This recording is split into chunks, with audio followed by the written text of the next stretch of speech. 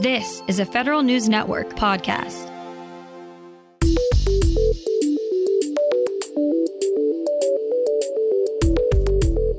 Coming up on today's Federal Newscast, the Department of State moves aggressively to shake its image as pale, male, and Yale.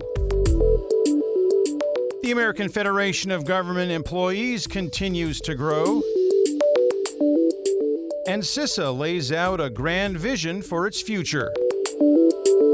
Those stories and more in today's Federal Newscast.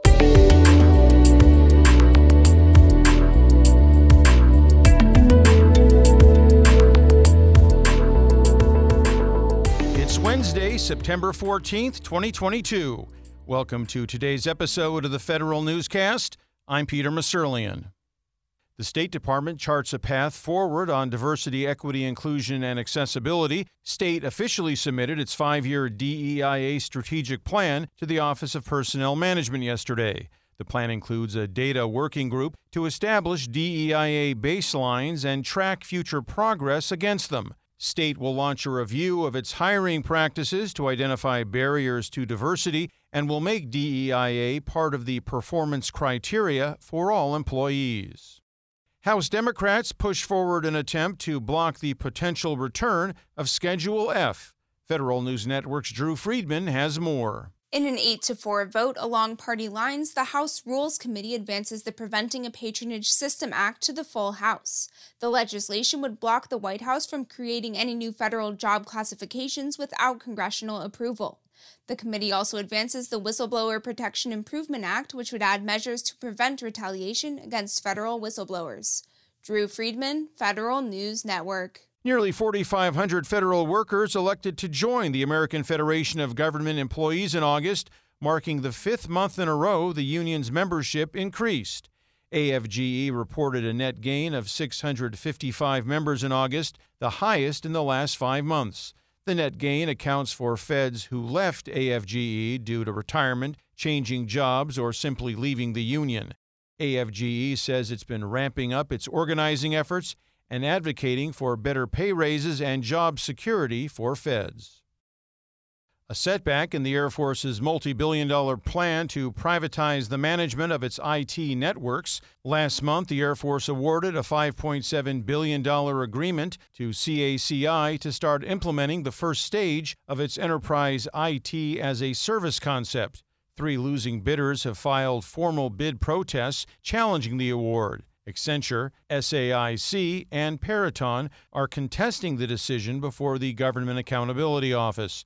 GAO's procurement arbiters will spend the next 3 months deciding whether the initial award to CACI ran afoul of procurement rules. GSA is making it easier for contractors to raise prices to combat inflation. Federal News Network's Jason Miller tells us how. The General Services Administration is removing the requirement for contracting officers to seek additional approvals when vendors request a price adjustment to deal with inflation. A new memo from GSA Senior Procurement Executive and Office of Policy and Compliance in the Federal Acquisition Service establishes the ability of contracting officers to approve all requests for an economic price adjustment. GSA decided to issue this second inflation-related policy in 6 months after industry raised concerns that the price adjustments were taking too long. The new policy will remain in effect through March 2023. Jason Miller, Federal News Network. The Defense Information Systems Agency gets the go-ahead to begin implementing its network upgrades in the Indo-Pacific region. This is because Verizon dropped its protest of DISA's $1.5 billion contract to Lumen Technologies. DISA chose Lumen over 3 others in early August. The contract will provide end-to-end transmission services and capabilities to the Defense Information System Network in the Indo-Pacific Command's area of responsibility to include Alaska to western India. Verizon submitted a protest on August 10th, but withdrew it less than a month later. The Cybersecurity and Infrastructure Security Agency lays out a grand vision for its future. Federal News Network's Justin Doubleday has more. CISA's new strategic plan released this week calls for cultivating a high-performing workforce and unifying the agency into one CISA. The plan also highlights CISA's goals to lead national cyber defense efforts, strengthen the resilience of critical infrastructure, and improve operational collaboration with the private sector and other partners. It's the first strategic plan CISA has released since it was established as a standalone agency in 2018.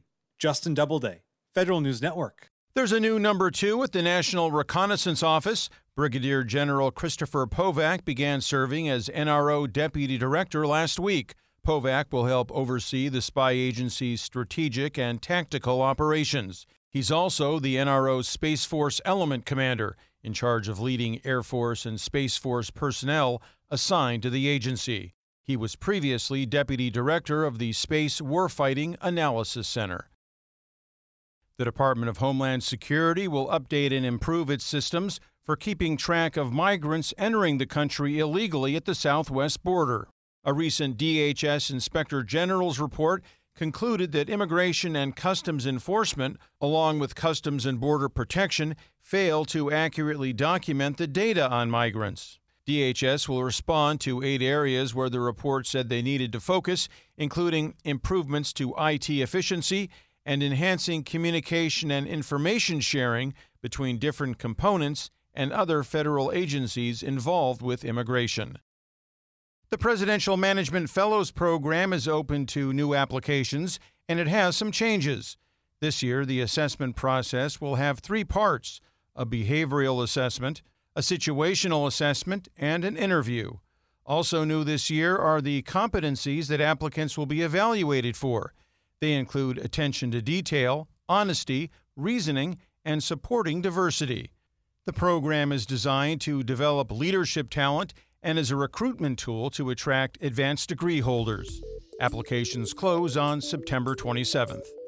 Find these stories at federalnewsnetwork.com. For the Federal Newscast of Wednesday, September 14th, 2022, I'm Peter Musurlian.